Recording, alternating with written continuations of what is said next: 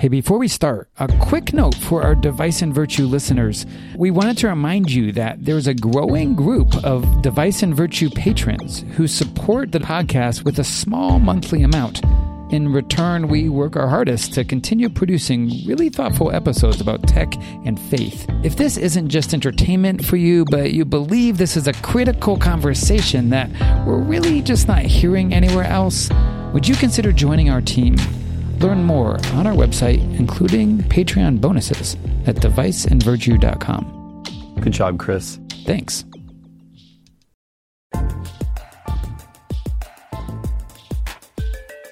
So what happens when a bunch of pastors with theology degrees talk about technology?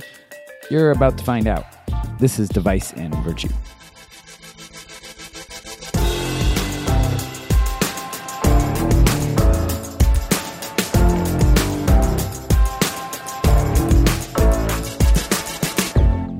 Well, hey, welcome back to a special episode of Device and Virtue, where we argue the wrongs and rights of technology and faith in everyday life. Coming to you from Chicagoland, Oak Park specifically, because we are in a special location. I am Chris. And I'm Adam. Yeah, we are here at Calvary Memorial Chapel, where they just got done with 2 days of a conference called Techne. Techne.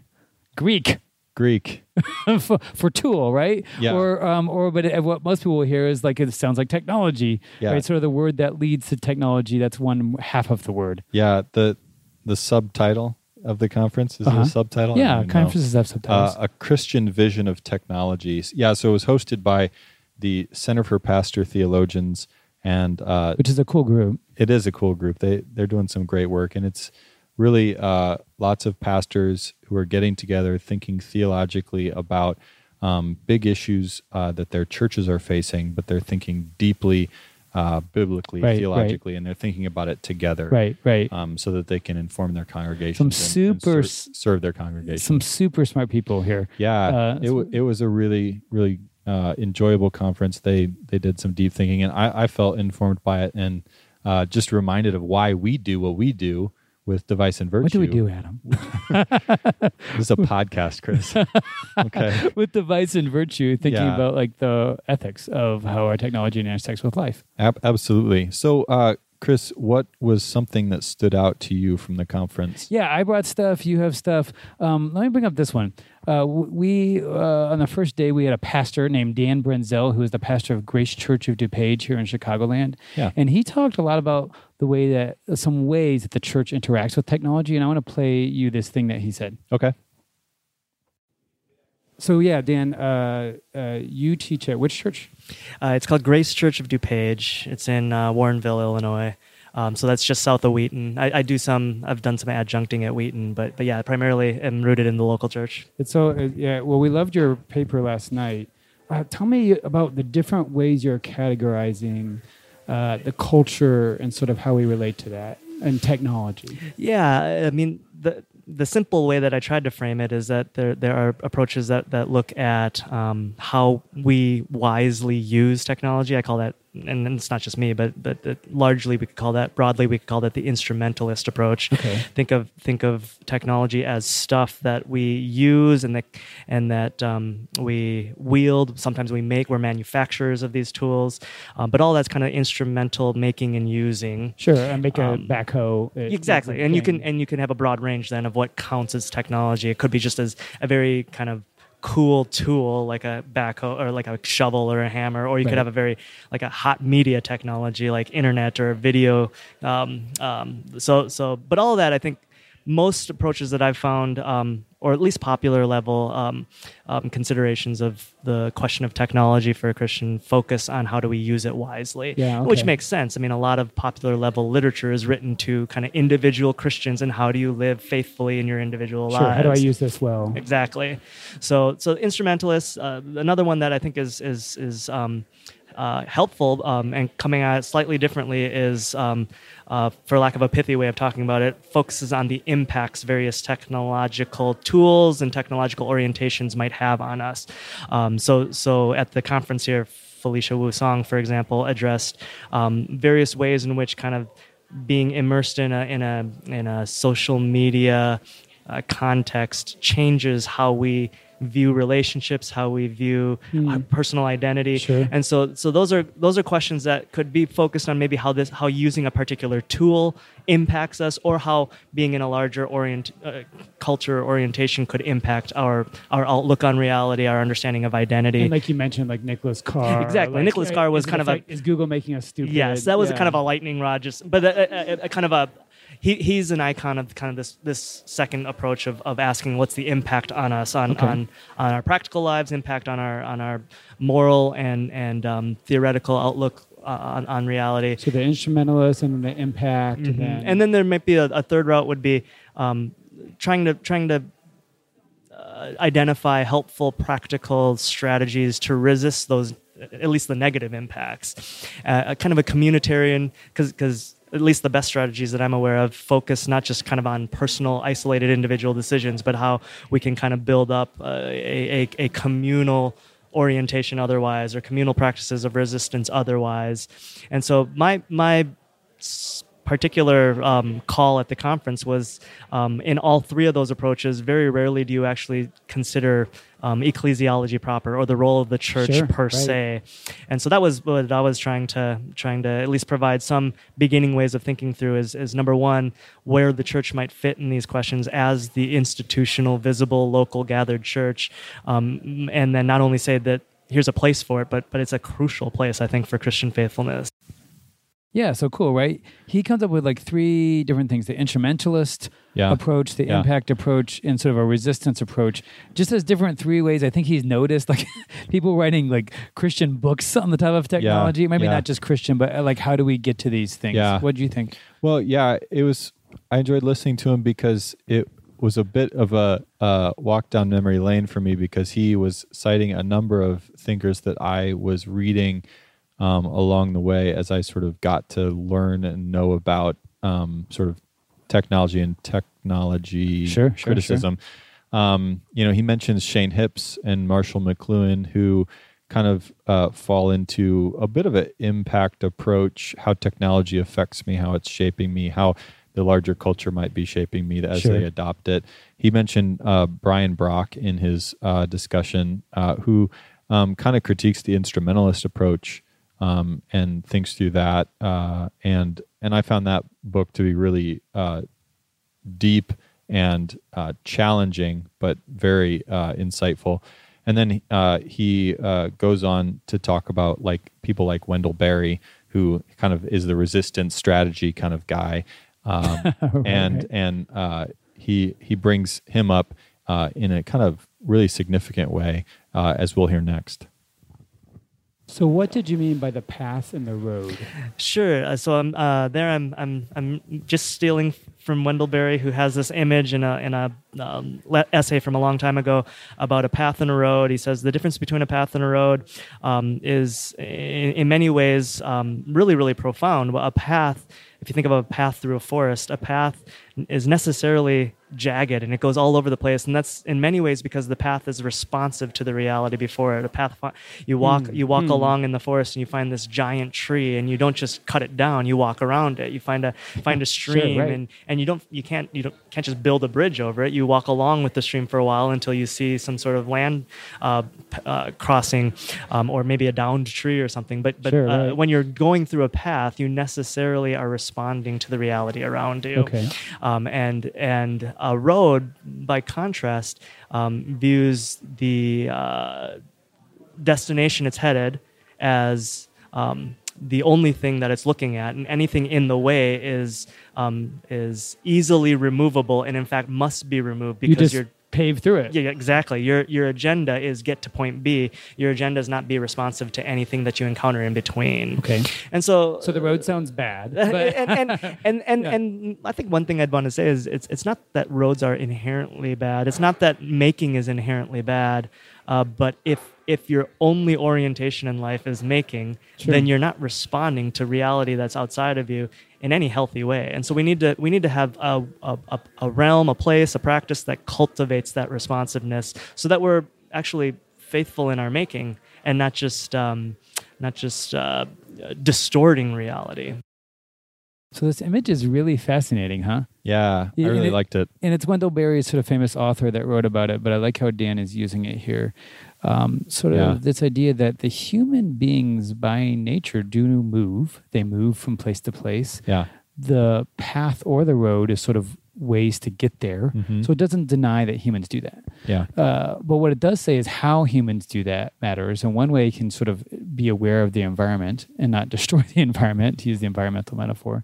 And the other way can really sort of blast through it. Yeah. And he's using this as a technology sort of idea of the path sort of curves with the environment. He also mentioned this other thing about this, the Robert Frost poem. Do you remember the poem where he talked about the road less traveled? Yeah. That we think about that one, and because you learn it in school or something, and he sort of said, people think of it as one that like, this person's a very independent, beautiful, artistic person, and they chose the path that most people didn't choose. Yeah. But he said at the end of the day, the title of the poem is called "The Road Not Traveled." And what he notices with the path is that it means the people go before you. That a path is something that not you trailblazed on your own. The paths were already there. But the paths were there. And he says, what if the church creates the path for us? What if the church, in thinking about how do we live in an environment of technology and the world around us, has people that are going ahead of us and but appropriately contour to things, and then we sort of follow in those steps. Yeah. And it might be a different set of steps than the rest of the world is following in terms of paving a road through. Yeah. But we're still moving. Yeah. But we have the wisdom of the people in front of us. Loved it. Yeah, and by contrast, then the road is sort of the way that technology is making the path for us. And technological culture even or something. Technological culture. I mean, the internet is sort of a representation of that, but it's much broader than that. Sure. So these two roads, these two routes, the road and the path, might both get us from point A to point B. It might be the same point A, same point B, but the path takes us on one route and the road takes us on another route. And we're going to see different features. We're going to notice different features. We're going to experience different features in getting from point A to point B. And those experiences are going to inform how we understand both points A and points B. And if we take the church's path versus technology's route, then that's going to shape how we understand both of those points and the relationship between them. So if I'm connecting with a person online, I'm point A, they're point B, and my relationship, I'm going to understand it in a certain way. I might understand it through their Facebook page, through their Twitter account, through their Instagram, and I'm going to see certain facets of who they are. And that's one way of understanding our relationship. But then if I encounter them in church and we're both, facing the front, worshiping in front of the altar and the cross, and I encounter them in that context, I'm going to see them in a different way. And our relationship is going to take on a different sort of character and quality to it. And so the path, the road are both informing our understanding of what our relationships are. Another person who presented at the conference was Dr. Felicia Wu Song, and she is an associate professor of sociology out at Westmont College in California, and she had a lot of great things to say. One thing that stuck with me was something she called normalized permanent connectivity. Normalized permanent connectivity. I feel like sociologists love these these 3-word phrases that like can kind of summarize something, like continuous partial attention or moral therapeutic deism. Sociologists love these phrases, right? So Felicia kind of comes through with her own, and I really like it. Normalized permanent connectivity. And she describes this sort of as our current state of consciousness. It's so the way she described it was back in the 90s, if you remember the 90s, we would go online. We would sit down in front of this large box monitor and CPU unit at a desk. Mine was in my parents' basement. Like, feels classic at this point. And you'd hit the dial up, and then you'd get into this chat room and you'd talk with these strangers, right? So you'd have these discrete interactions with random people in chat rooms. I totally did this, by the way. It was so weird. Would like dial up on the modem, and then I was a nerd early on.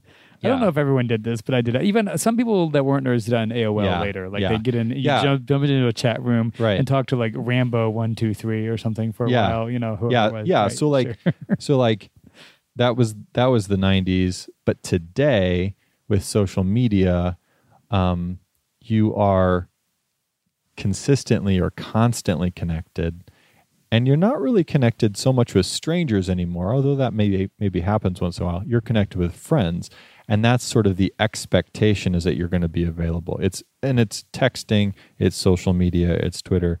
It's like group chat on WhatsApp that keeps going. It's all these things. And so we've gone from these discrete interactions with mostly strangers to constant expected interactions with close relations, friends, family, colleagues, even. Yeah. And it's become normalized, right? So it's normalized permanent connectivity. And I found that really helpful to sort of think about, okay, where were we 25 years ago and where are we today? And how our expectations have changed and how our attitudes have changed. Yeah, you talk about 25 years ago with sitting at the computer, but I think even longer before that, with this, isn't normalized, what is it, normalized permanent connectivity? Yeah. Normalized permanent connectivity feels a little bit to me, if I'm going to react, like something from like the family back before it was the isolated nuclear family in the suburbs or something, when we sort of moved out into the houses and the only way we could talk to each other was maybe by like the visit when you get out of your garage. Like, I think of a time when you have grandparents and kids and extended family all sort of in the house, and you definitely had some normalized permanent connectivity there, where you're sort of brushing up against someone all the time. It seems like American culture, at least in certain, especially middle-class context, isolated down to the fact that the reintroduction of the social connection felt like a whole lot more. But I wonder if people in other parts of the world or other parts of time actually don't feel that strain as much. That said, the big difference is distance, right? In the family, in the nuclear family or in the extended family, they'd be within the walls. Whereas with the digital experience of me having iMessage in my pocket all the time, that distance is obliterated. It means I have normalized permanent activity with a distance extended family as well. Yeah. Well, and I think, if you're in the house with your extended family and you're having to deal with all those dynamics, there may be some etiquette or some, friction that happens in order to kind of create some semblance of peace within the home, but now we're in a context where we manage that friction very differently. We manage it through maybe isolation, and I think we're also still developing the etiquette around how do I interact with, how do I manage the expectation that I'm constantly available, and we're still trying to figure that out. I think society in a big way, a lot of the challenges around digital technology is a question of etiquette. We don't really have social norms around a lot of this yet. And you and I talked about this before, but you get individuals that be like, well, I'm just not going to respond to my phone during this time. And that's fine. We even maybe applaud someone thinking about how they live. But the reality is the community needs to decide this, because it has a moral meaning when I don't respond to a friend. And so it can't just be me. Yeah. We need to develop kind of a socially defined set of meanings. In the same way we've talked about selfies, like there's a meaning to what a selfie is doing, right? And when you're doing a selfie, what that means. Are you selfish or are you just enjoying the moment?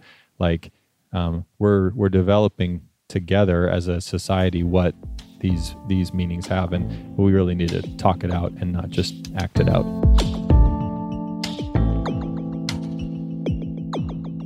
So Adam, one of my favorite parts of the conference has been Andy Crouch, of course, which I know you and I are both looking forward to hearing from him. He's the author of TechWise Family, former longtime editor of Christianity Today magazine.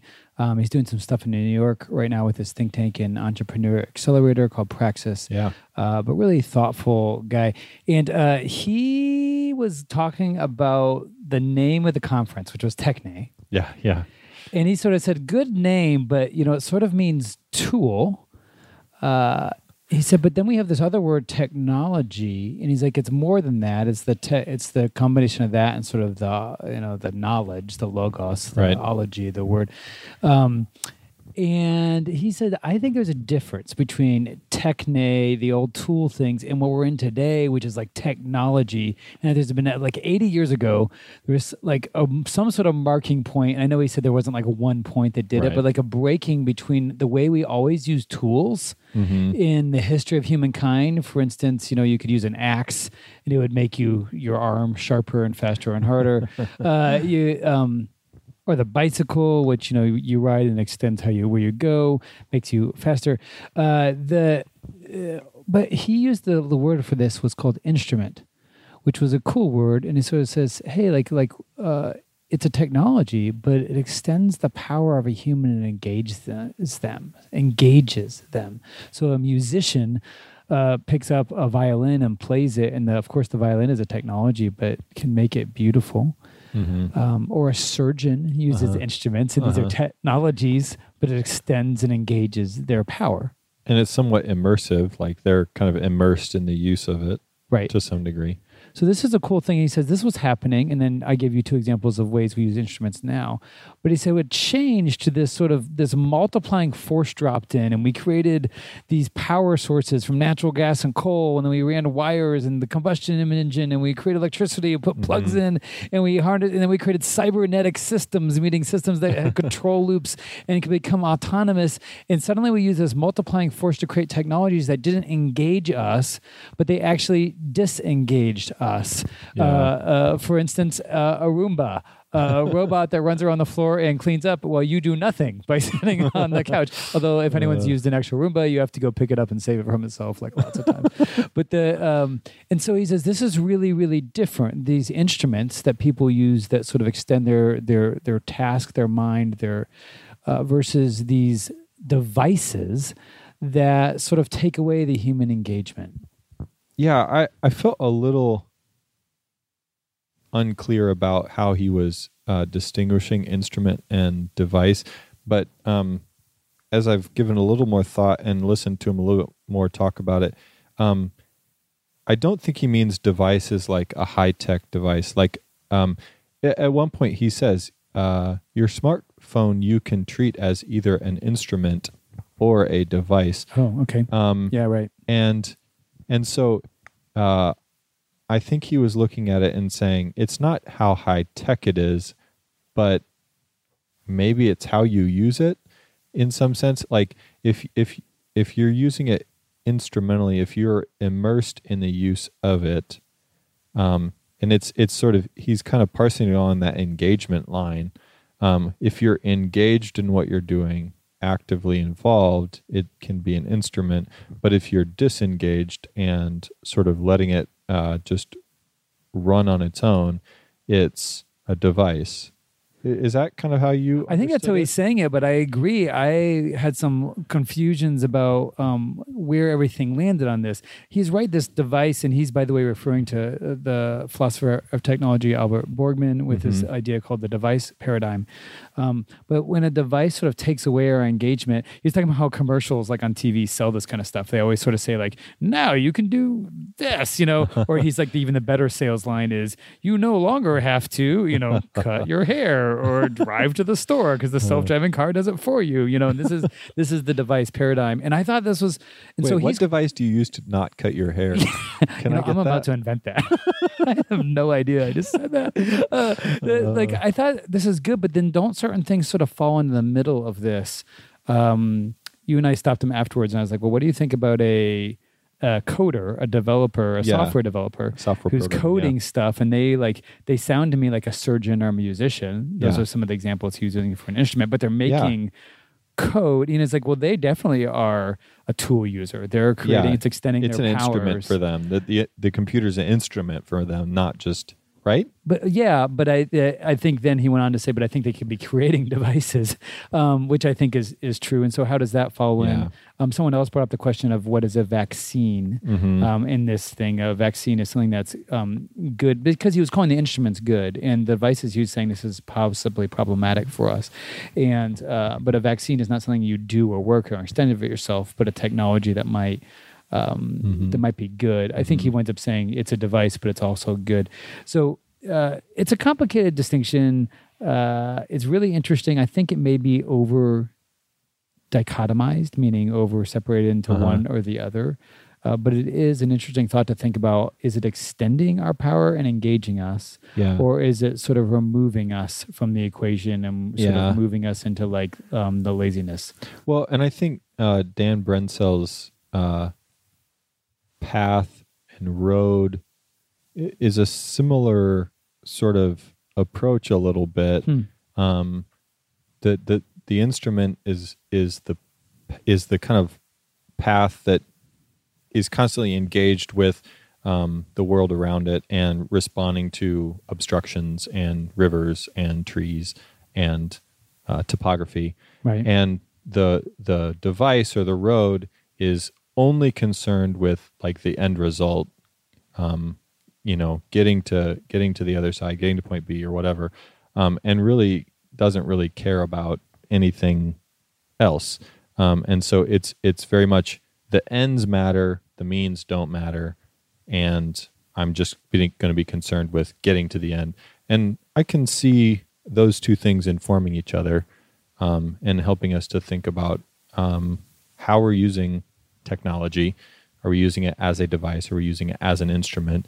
Are we using it actively and responsively to the environment, the context around us, or are we just kind of obliterating everything around us and barreling through to our goal with no regard for what's around? Well, we're looking forward to, if Andy's listening, we're looking forward to his book on this, which he's writing a book. Yeah, he's coming up with these thoughts. I think he probably even added to his thoughts from the Smart Conversation here at the conference. Yeah. And he's working on that next year, so we'll be looking forward to sort of seeing that. Yeah, for sure.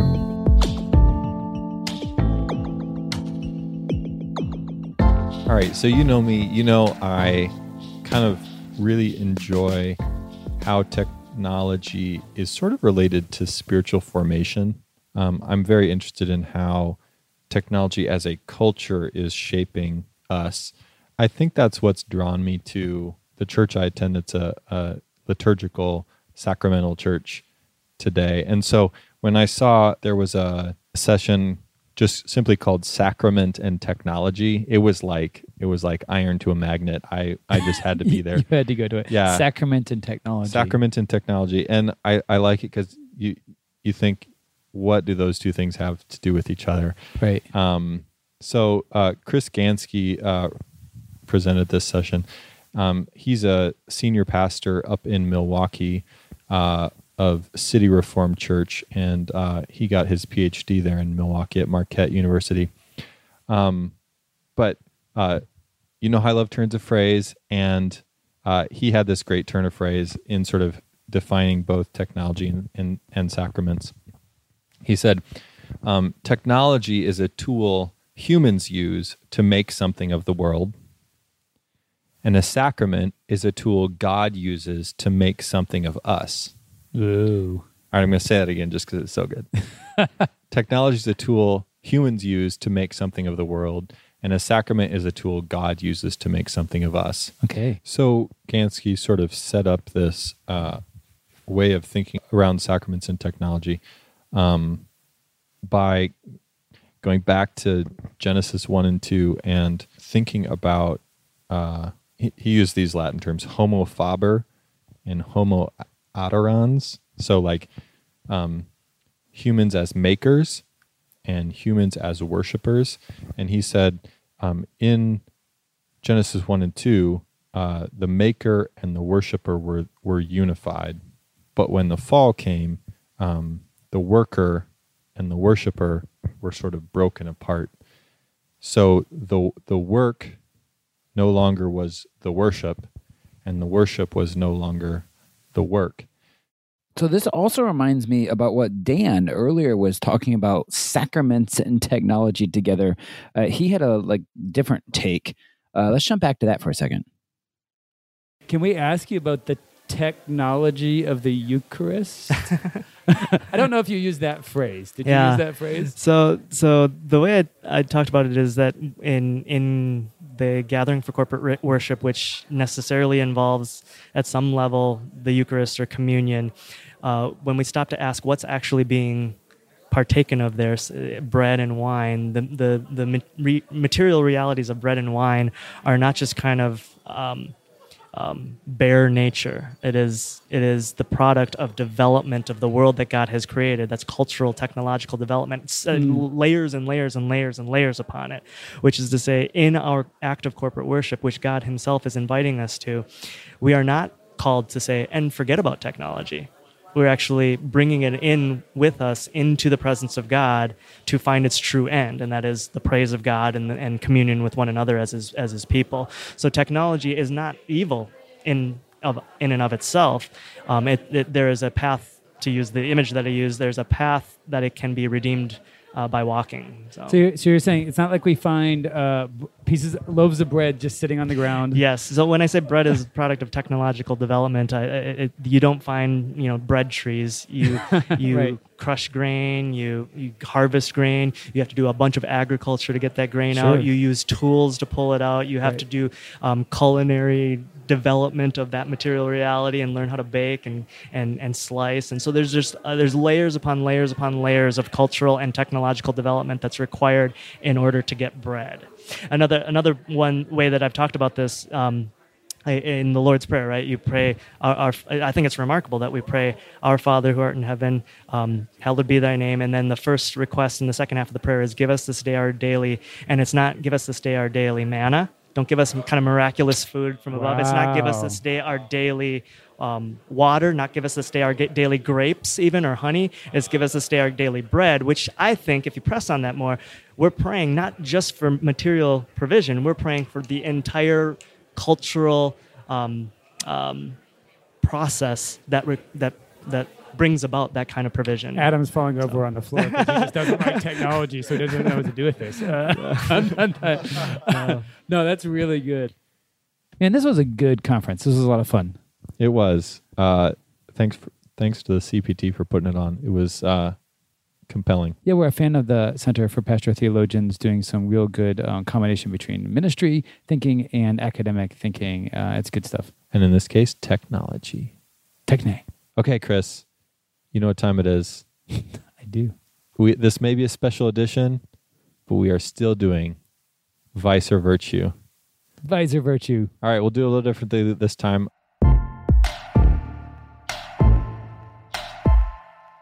Vice and Virtue of the conference. Well, people that weren't here might not know. Well, no, though. We can tell them the Vice and Virtue anyway, even if you didn't make it with us. My vice. Yeah? I don't always have a vice. I usually have a virtue. We're doing this weirdly. Is definitely that no one was on Twitter. Like, what the heck? It was very few. It was less than 5%. For a technology conference, the hashtag was on the screen the whole time. The hashtag was on the screen the whole time. I loved it. I got my iPad out. I was ready to tweet some things. And there was just all these moleskins and people scratching away with their pens like you. Hey, I don't there's know. nothing wrong with a moleskin, all right? Let's just be clear. I saw a spiral bound notebook. I'm like, this is remedial. I don't know what's going on. Hey, I'm all about both and, but yeah, you're right. There was you, me, and 3 other people on Twitter. I know. It was no good. It was a little discussion. disappointing. How are we supposed to be distracted when we get bored during the speakers? I do agree, though. I do think Twitter needs to find a better way to do conferences, though. Oh. Because I feel like the integration between a conference and Twitter, it doesn't work super great. Anyways, that was your vice. Okay, my virtue is... oh, you have virtue. Nice. Yeah. We got to talk with Andy Crouch, and we got to take a selfie with him. We just did Andy, so nice. It was. We're teasing. we a little bit of a we fanboy. reified the moment. Oh man! If you will have that. Episode 1, season yeah. 3, episode 1. Thanks to Andy. We hope maybe in the future to get him on the podcast. He said he could do it in a year when he's done with this book. We'll take it. We'll hold him to it. Yeah. So I did hear the book.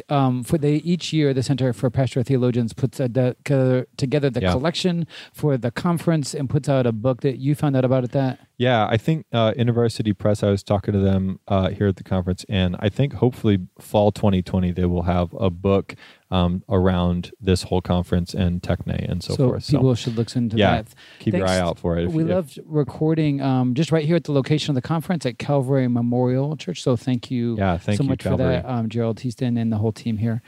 And we have a lot of other topics coming this season with Device and Virtue. Yeah, we have texting.